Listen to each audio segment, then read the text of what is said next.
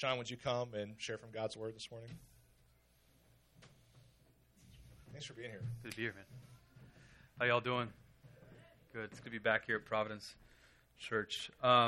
Thanks, Chris, for allowing me to be here and sharing about the church plant. God's on mission. He's up to things.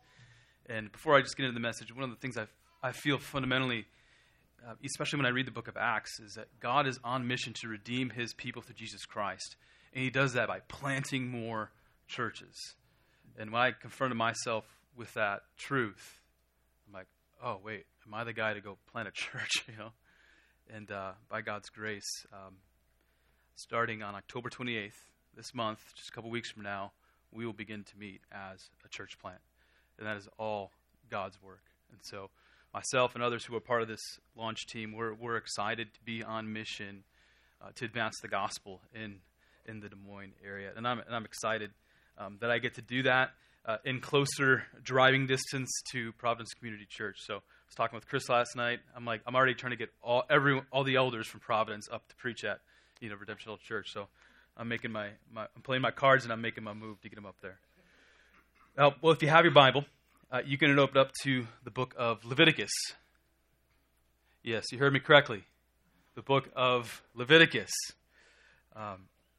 Now is a good time to remember 2 Timothy 3:16 and 17. All Scripture is breathed out by God and is profitable for teaching, for reproof, for correction, for training in righteousness, that the man of God may be complete, equipped for every good work. Sometimes we need to place that reminder in front of us, especially when we get into Leviticus, right? If you've ever done your Bible study and you go through every book of the Bible, you get to Leviticus and you're like, what is going on here? We got another rule, we got another command, we got another law. But I want to show this morning how Leviticus applies to us today, and in particular, two verses, one particular command applies to us today. So we're going to be in Leviticus 19, it'll be 33 and 34. Here's the text. Here's God's word to us this morning. When a stranger sojourns with you in your land, you shall not do him wrong. You shall treat the stranger who sojourns with you as the native among you. You shall love him as yourself. For you were strangers in the land of Egypt. I am the Lord, your God.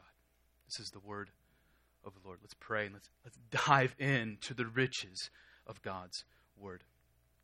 Father, this morning, you are at work in Providence Community Church, in the saints of Providence Community Church. It was clear during worship. It's clear just walking into the lobby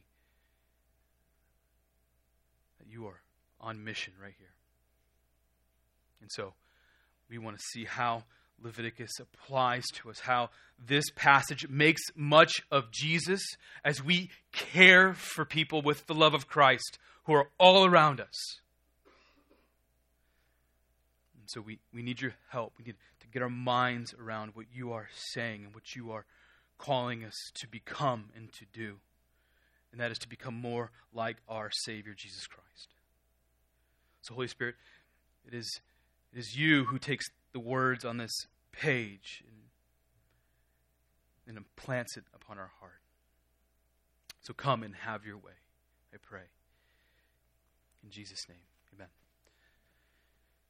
In the time between leaving Sovereign Grace Church and preparing to launch Redemption Hill Church, I've been able to visit various churches in the Des Moines area. So kind of in this in-between stage, kind of left and I'm waiting. I want to tell you about a couple of my experiences as I visited various churches in the Des Moines metro. The first church was planted only 2 years ago. It was a vibrant church. It was clear that every member of this particular church loves the gospel of Jesus Christ. The moment I walked into this church, I was greeted with a handshake and a smile. They didn't know me, and it didn't matter. They were just thrilled that I took time to come to their church where they knew I was going to hear the gospel proclaimed and I was going to see the gospel displayed. I would recommend anyone to go to that church that's located in downtown Des Moines. I was so grateful for the experience that myself and my family went back to that church the following week. We were so blessed by the hospitality that they displayed toward us. It was a good experience, needless to say. I had a different experience at this second church. The second church had its own building. It's clear that it had been around for quite a while, maybe about 15 years if I remember correctly. And as I walked into the doors, I say here greeted. It's not really greeted. I was greeted by two guys who were talking over my head. Didn't even acknowledge me. I was like a ghost. Walked in as a ghost into the foyer where I remained a ghost, and then to the last seat of the right side of the sanctuary where I continued to be a ghost, to all these people. They literally had no idea I was there. I felt alone and unwelcomed. After visiting the second church, I reflected with my wife, Charisse, about the differences between the first church that I visited and the second church that I just spoke to you about. And it was this. This is what I saw, that a fundamental difference. This first church had a category for biblical hospitality. Biblical hospitality, where it felt like the second church didn't have that category. Or at least I didn't see that category on display. And so I give you those examples because that's where we're landing this morning when we look at Leviticus 19. I want to show that hospitality is an expression of the gospel, and it's also an act of holiness. You can see from the sermon title, the holiness of hospitality. If I'm saying that hospitality, as it's defined in the scriptures, is a holy act, we need to first understand what is holiness. Why does this land in Leviticus and amidst all these rules and regulations and laws? So that might seem an odd connection because we often associate holiness with what? Fighting sin and becoming more sanctified. That is to say, disciples of Jesus Christ fight remaining sin. So we say no. And that is correct. That is absolutely correct. If you desire to live a holy life, God requires you to say no to sin. But living a holy life before God and before one another also requires you to say yes. Say yes to God's commands. And as it pertains to today's message, we need to say yes to loving the strangers who live among us. And it's this biblical statement that I want to tease out and focus in on. So I'm going to spend a moment talking about holiness and its connection to the cross of Jesus Christ, and then spend the majority of my time looking at Leviticus 19 and its connection to the New Testament and what the New Testament calls hospitality. So if you read all of Leviticus 19, you will see that the context of verses 33 and 34, it's all about holiness. Chapter 19 in the entire book of Leviticus is summed up with the word holiness. The book of Leviticus is about the holiness of God and God calling his people to be holy as well. In a sense, the book of Leviticus is kind of this how-to book. How do I be holy? Leviticus 11:44 says this, "For I am the Lord your God," he's talking to Israel, "consecrate yourselves, therefore, and be holy, for I am holy." And the theological theme of holiness is stated again in the chapter we're in this morning, verses 1 and 2. "And the Lord spoke to Moses, saying, Speak to all the congregation and to the people of Israel, and say to them, You shall be holy, for I am the Lord, your God, am holy." And then just quickly we get into the New Testament, we see this affirmed. 1 Peter 1:14 and 16. "As obedient children," Peter says, "do not be conformed to the passions of your former ignorance." Don't be like what you used to be. You've been saved by the grace of God. "But he who has called you is holy. You also be holy in all your conduct." Since it is written, as Peter quoting Leviticus, Peter knew his Bible, even Leviticus, "You shall be holy, for I am holy." the very least, we can say that holiness is the theological thread that begins in the Pentateuch. It runs throughout Scripture. So what does holiness mean? What is holiness? What is God's holiness and our holiness? How do they connect? One commentator says it like this. God's holiness means that he is different, other than, and that he is unique, and that he is perfectly righteous. God calls us to be different, other than, and that we live righteously. Just as God is utterly different, we are called to be utterly different. And we are called to be different by taking on specific attributes of God. To say it from a new covenant perspective, followers of God are called to be Christ-like, or to be little Christ. Jonathan Edwards, another quote for you, the eminent pastor and theologian from the 18th century, said this about holiness, which still applies today.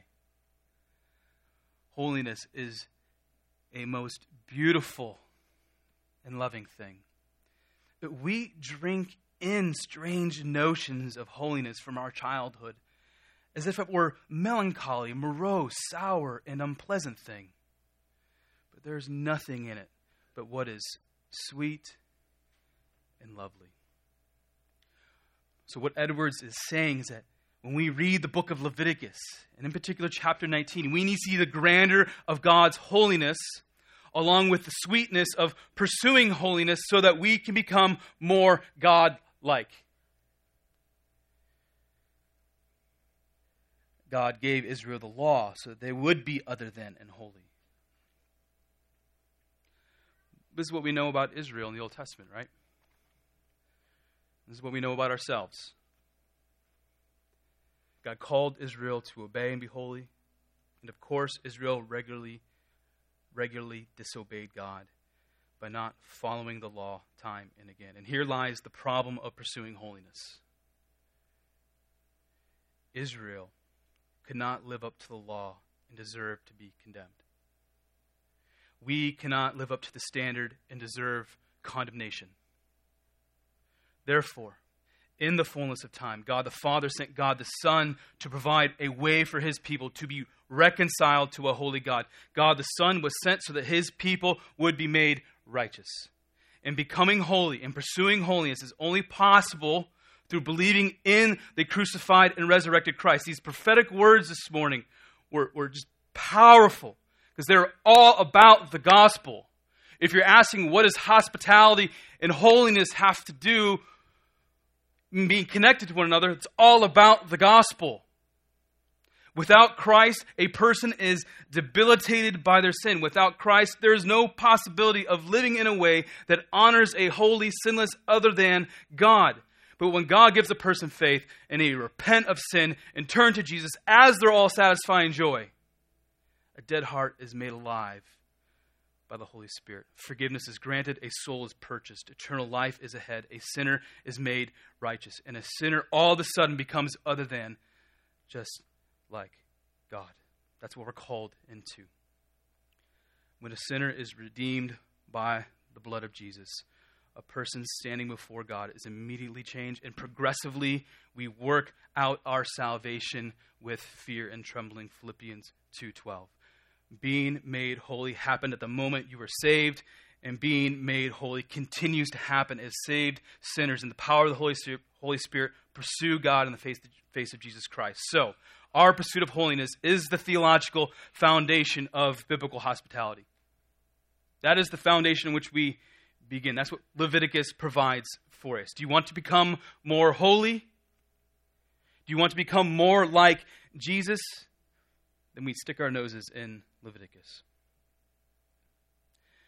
The command we read in verses 33 and 34 presents us with an interesting juxtaposition.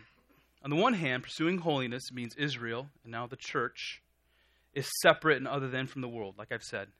At the same time, Israel, and now the church, is supposed to be the most loving and hospitable people, which includes extending love and hospitality to strangers.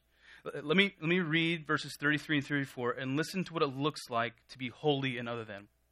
So now that we got the foundation laid, let's read those verses again. When a stranger sojourns with you in the land, you should not do him wrong. You shall treat the stranger who sojourns with you as the native among you. You shall love him as yourself, for you are strangers in the land of Egypt. I am the Lord your God. What God is saying here is fascinating. Our holiness is connected to how we treat others, how we care for others, how we love others. The plain reading of verses 33 and 34 appears to be straightforward. God calls his people to care for strangers. But who are the strangers among us? The Hebrew word for stranger gives us a lot of clarity. A stranger, verse 33, is a temporary occupant or a newcomer to a community who lacks inherited rights. That's the most literal definition of stranger in the Hebrew, at least right here. This is how Israel would have understood stranger. When I preach this at Sovereign Grace, I pause, and I'll pause right here to make this clarifying statement. It doesn't take a genius to figure out where I could be heading. What it looks like to or to not care for newcomers in a community who lacks inherited rights. So I want to make this very clear. I'm not getting into politics. Don't care for the politics. A lot of those arguments go over my head. I got a dense brain. I asked my wife, what's going on politically? Sort it out for me. It's not about politics. But God's word, I think, it's clear. It's not complicated here. In the negative, God says, do not do wrong to the stranger among you, verse 33. In the positive, we read in verse 34 that God's people are to care for strangers as if they are their very own son, daughter, brother, or sister. The English Standard Version rightly translates that we are to care for the stranger as if they are native born living among us. There are huge implications right there. Which means if there is a stranger sojourning among you, it does not matter if he or she is legal or illegal citizen. You are called by God to love him or her as yourself. You are called to love that person as if they were a part of your very family. Think about your kids, if you're parents. They're native born. Right there with you. Church, if you want to know what it looks like to be different or other than from the world, love people who feel like physical and spiritual strangers in your community. When you love the strangers as yourself, the gospel of Jesus Christ is on display. And what's interesting about the historical context of Leviticus 19:33-34 is that the call to care and love strangers is also a call to care and love people who do not identify with the faith that Israel had. When I was going through the Hebrew, this just absolutely blew my mind. A person sojourning into the presence of Israel would not have been a person who believed in Yahweh. They would have been straight up idolater. Which means Israel was called to be a holy influence on these sojourners.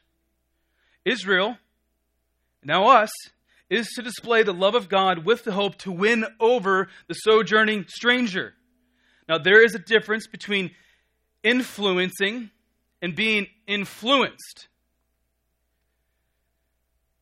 At every corner of the Bible, where God's people are influenced by sin and the surrounding culture, God condemns. For example, if you turn the page from Leviticus 19 to Leviticus 20, that is what you're going to read. Guys, stop doing this. The world is influencing you. You got this backwards. Israel is called to consecrate itself from the world. But to be consecrated from the world does not mean isolation. God's people are called to demonstrate God's good and loving nature by being an influence to those who come into their midst. Why is Israel supposed to care for the stranger in such an intimate way? Answer: because that's what God did for Israel. It's right in our text. Israel is called to love the stranger in part because that is what they were in Egypt. God wants them and us to remember. The clear call to remember is verse 34. For you guys were strangers in the land of Egypt. Do you remember? Remember what I did for you? Kind of parted the Red Sea. Hello? No water? Rock? Come on, guys. Remember.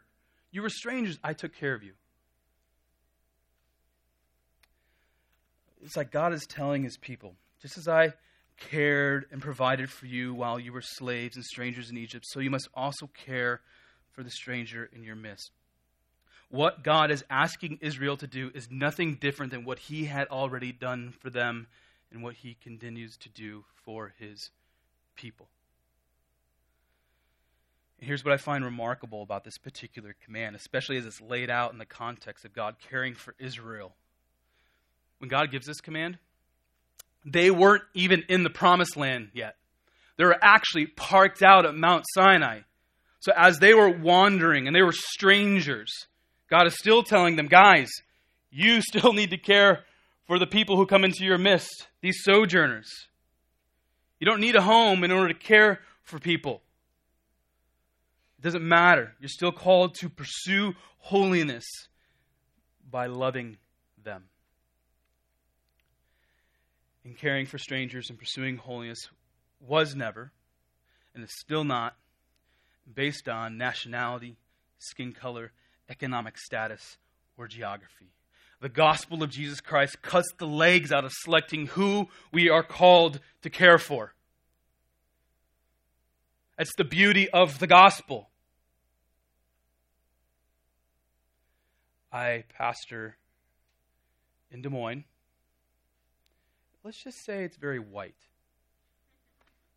Right? It is. It's statistically 98% of Iowa. I grew up in Iowa. I know. But it doesn't matter. You could put me downtown Kansas City,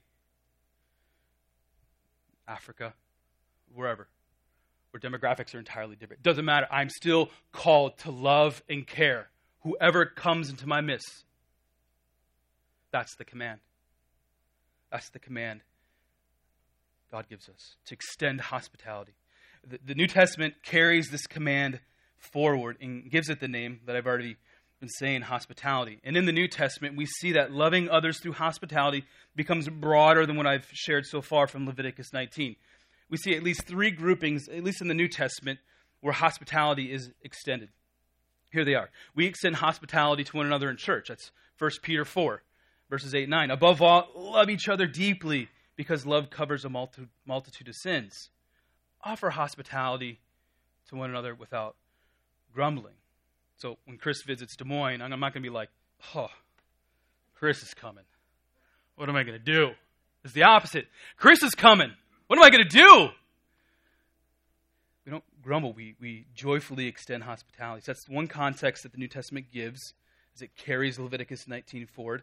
Also in 3 John 5, verses 5 and 8 seems to indicate we should extend hospitality to those who go on mission and come back, like on furlough. Today we've contextualized this as those who do foreign missions. So when churches send out missionaries and those missionaries come back, we care for them. And third, more to the point for today's sermon, we demonstrate hospitality to strangers. Here's Hebrews 13, verses 1 and 2. Let brotherly love continue. Do not neglect to show hospitality to strangers, for thereby some have entertained angels unaware. That's such a cool passage. Once again, the New Testament is picking up on the language found in Leviticus 19. I have several thoughts about how this passage connects with the Old Testament. including today's passage. The statement that some have entertained angels unaware is a reference to when Abraham and Lot demonstrated to hospitality to strangers in their midst. These strangers ended up being angels. Wouldn't that be cool? You extend hospitality, you don't know them, all of a sudden, boom, angels. What? That'd be awesome. Not expecting it, but that would be awesome. Abraham and Lot had no idea who they were caring for, and it didn't matter. It didn't matter. Abraham and Lot extended biblical hospitality without knowing who they were extending it to, and that's the point. At times, the idea of extending hospitality to a stranger, just the definition of stranger, assumes you don't know who you are extending it to. More to the point, the author of Hebrews is doing a play on words here. Here's how. The Greek word that is often translated into the English term hospitality in verse 2 is a combination of two Greek concepts. The first is phileo. You might be familiar if you've taken any Greek at all. You know that phileo is one of the words in Greek for love. This word for love generally means brotherly love. Think Philadelphia, the city of brotherly love, for example. Now, the same root for hospitality in verse 2 is also in verse 1. Let brotherly love continue. So the author of Hebrews, picking up on the theme of Leviticus 19, is calling us to extend the love of God to others. Why do I say this? The second part of the Greek word for hospitality literally means stranger or immigrant.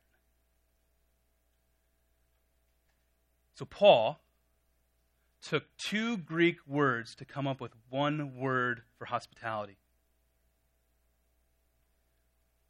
Love the stranger or the immigrant. This crystallizes the connection between the command in Leviticus 19 and our responsibility as a church to love the stranger in our midst.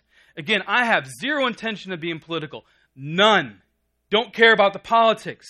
Because no matter the system of government you find yourself in, no matter who you voted for, regardless of the generation that you're a part of, loving the stranger is the fabric of the church. It's who we are. It's how the gospel goes forth. We extend hospitality to the stranger. While I was preparing this sermon to preach at Sovereign Grace Church, an example about caring for strangers just like landed in my lap. It was like a pastor's dream. Here's what happened. While I was still living and pastoring in Minnesota and preparing to plant Redemption Hill Church, I was connecting with various folks throughout the Des Moines metro. Over the course of several weeks, I was actually in communication with, these names are fictitious, I replaced them, with Tim and Ann. They live in Des Moines right now. Tim and Ann connected with me because they were interested in the church plant, the plant that I'm leading. Tim and Ann were members of a Sovereign Grace church in Arizona before moving back to the motherland, Iowa, several years ago. Well, I told Tim and Ann in an email that myself and several guys are going to make a quick trip to Des Moines for a few meetings. And though we had never met face to face, they opened up their home and lives to us. Never met them, just a couple emails. Here's a small section of her email when she realized we would arrive in Des Moines while they were going to be at work. This is Ann. Sounds great, Sean. There's a possibility we won't be here when you drop your things off, but that's okay. The front door will be open, which is such an Iowa thing. Truly. My wife's still adjusting. She's not from Iowa. Like, you can leave the front door open, honey. It's all good. Feel free to make yourself at home. There will be a room with 2 twin beds for the 2 guys and 1 room with a king bed. I figure you guys can fight among yourselves as to who goes where. And this is what she says. I imagine the lead pastor has its perks. So the king bed is yours. I read this to the guys that were with me. I will make sure that there are some snacks on the counter and there is soda and water in the fridge. Tim and Ann are a little bit older than me. They're actually grandparents. Tim is disabled and has a rare disease that I cannot explain. At this point in the story, I can stop and say, look at their examples as followers of Jesus Christ who love strangers. It's a great example. But there's more to this remarkable story. Here's how. Due to extra local work for Sovereign Grace churches, I turned in late the night that I was staying with Tim and Ann. And right before I went to bed, I learned from one of the guys who was with me that Tim and Ann were sleeping downstairs. I just kind of thought that's where their bedroom was. No. One person was on the couch, and the other was on a cot.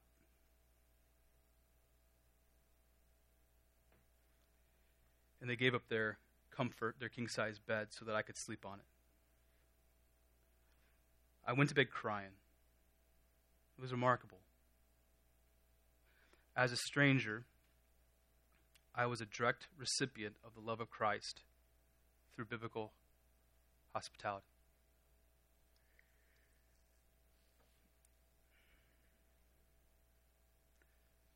Here's a definition of biblical hospitality that I saw on display. I read this in a very helpful book called The Simplest Way to Change the World. Biblical hospitality is the polar opposite of cultural trends to separate and isolate.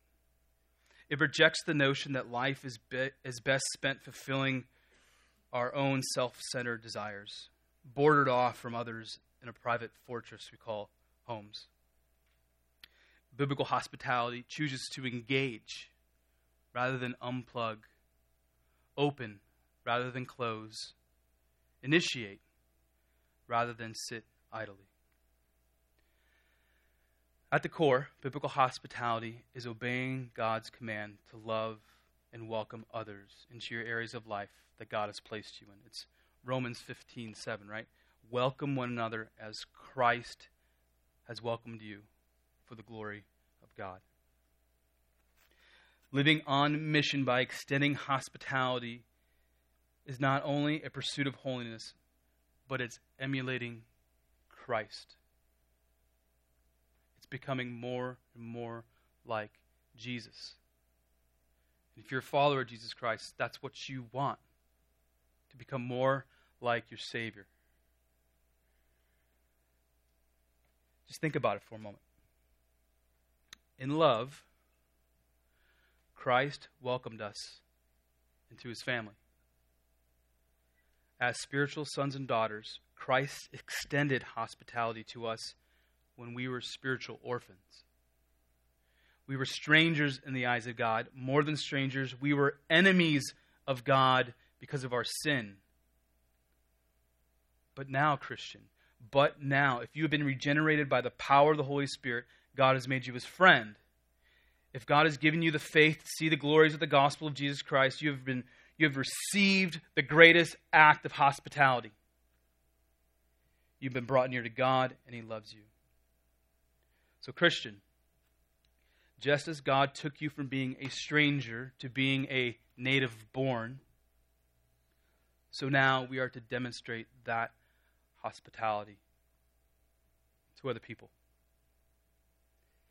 And so the question becomes, are we living out biblical hospitality? Are we pursuing holiness by extending hospitality to the stranger in our midst? Now, obeying this command has implications. And to be brutally honest, obeying this command can have uncomfortable implications. Because doing this means you will be inconvenienced. You will be. And that's what we fight. Our own comforts, our own inconveniences for the cause of the gospel. So what I want to do with the remainder of our time is give several practical thoughts about what it looks like to care for the stranger in our midst. Here are 3 filters you can think out of when it comes to extending biblical hospitality. First filter is extending hospitality in your home. Second is in your church, and then in your community. Let's just go through those systematically. First, in our homes. Our homes might be the greatest asset we have when it comes to extending hospitality to other people. John Piper calls us to be strategic in our hospitality to others. This is what he says. It's brilliant. Strategic hospitality asks, how can I draw the most people into a deep experience of God's hospitality by the use of my home? Who are the people who could be brought together in my home most strategically for the sake of the kingdom? Strategic hospitality is not content to just have the old clan over for dinner again and again. It strategizes how to make the hospitality of God known and felt all over the world, from the lonely church member right here to the Gola farmers in Tan, Liberia.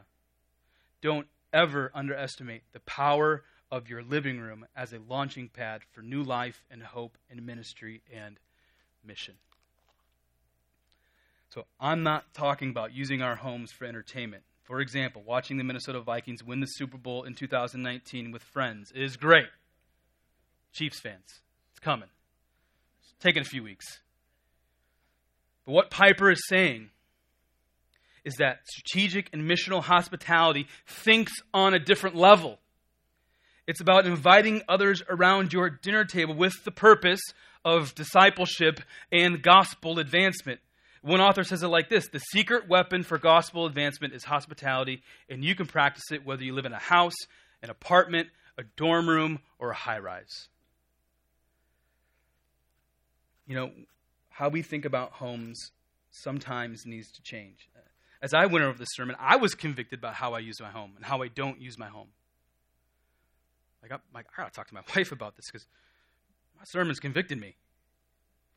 In the ancient world, the home was a haven of hospitality. Today, we've created our homes to be a retreat from the world, a place to relax. So what I'm not saying is that the home can't be a place to relax. We all need rest. That is clear. What I'm saying is that we need to move the needle from a place of personal retreat and relaxation to hospitality. We got to move the needle. Our homes can be a tool used by God to extend grace to sinners who desperately need to hear the gospel. There are people all around us who need to see the gospel on display. Quickly, here's just one example of how this happened at Sovereign Grace Church, where I used to pastor. This member, Mitch Hagan, he organized something called the CARS ministry. CARS is basically a ministry that serves single moms. So if they didn't have money, he would basically come bring your car to my house, into my garage, and I'm going to help fix it for you. And all you got to pay is for the parts. But here's the beauty of that particular ministry. They were strategically thinking about hospitality in their home. When those people come and drop off the car, they're not going anywhere. So they go inside where Becky's waiting, Mitch's wife, where she serves them a meal and talks to them about Jesus. Brilliant. That is biblical and strategic hospitality on display in their home. Not everyone's going to have a CARS ministry. Not everyone here can cook. I can't. I make macaroni look like a mess. But every disciple of Jesus Christ can think strategically about how to use their home to reach people with the gospel. Everyone. We need to heed Leviticus 19, 33 and 34. We've got to put it on our hearts. We've got to heed John Piper's advice to be strategic. So that's the first filter, our home. Next one, the church. What does biblical hospitality look like in the church? Well, let me just say this. Many of you are members of this church because the love of Christ was extended to you through biblical hospitality. That is beautiful. That is beautiful. But there's more. There's more a church can do to extend hospitality. Last night I was talking to Chris about, how's the transition, what's going on, what's coming up. He was talking to me about Fall Fiesta here at Providence Community Church. I'm like, that's awesome, Fall Fiesta. So my encouragement to you is to prioritize your time to attend Fall Fiesta in order to show hospitality to your community. So that's the challenge. The event's coming up. Now get involved. Extend hospitality. Show the love of Christ to those around you. It's not just the role of a welcome or hospitality team to extend love and care to strangers. It's a family affair. It's a church affair. If someone visits your church and does not stay, may it not be because you didn't love them well. Instead, may the love of Christ, through your words and deeds, compel strangers to come back so that they will continue to hear and see the gospel at this church. So last category, your community. Listen, the 21st century church has a unique opportunity to live out Leviticus 19, 33, and 34. And Hebrews 13, 1 and 2 for that matter. God, in his providence, has placed this building in this neighborhood and in this city. God, in his providence, has placed each of you in a job, a classroom, in a neighborhood. And there are hell-bound strangers all around you. Let that land on you. May your love for the gospel motivate you to reach them, to love them, to show them hospitality. You have an opportunity to invite new neighbors into your homes and into your church. We want to be a blessing to the individuals who live in our community. So as a church, be bold about opening your homes, your church, and your lives to the strangers around us. Remember what I said earlier, and then I will pray and be done. Because of God in Christ, hospitality has been extended to us. Because of God in Christ, we're no longer orphans, but spiritual sons and daughters. You've been brought near to God, and he loves you. So Christian, just as God took you from being a stranger to being a native born, so now we are to demonstrate that same hospitality to others. Let's pray. Father, thank you for your word. Thank you that your word is consistent from Leviticus all the way to 1 Peter, from Genesis to Revelation. You show us who you are and our great need for you and then our need for the gospel of Jesus Christ. May we, I say we, I mean all of us Christians here, all of us who are disciples of Jesus Christ, think well about what you've done for us in Christ and what we're called to do in extending hospitality to others who are rebelling against you, but who need you. Their only hope in this world is Christ. And we have the great privilege and honor to be tools used in your hand for kingdom purposes. So may this be a church, continue to be a church that extends the love of Christ to others, to strangers, to those who are sojourning through biblical hospitality. May it be evident in the homes. May it be evident in this church. May it be evident at Fall Fiesta. May it be evident at people's jobs or in school. Oh God, what it would be like to be a people who desperately love you, who joyfully love you, and the overflow of that is loving others. May it be so. For our good and for the honor and glory in the name and fame of Jesus Christ. Amen.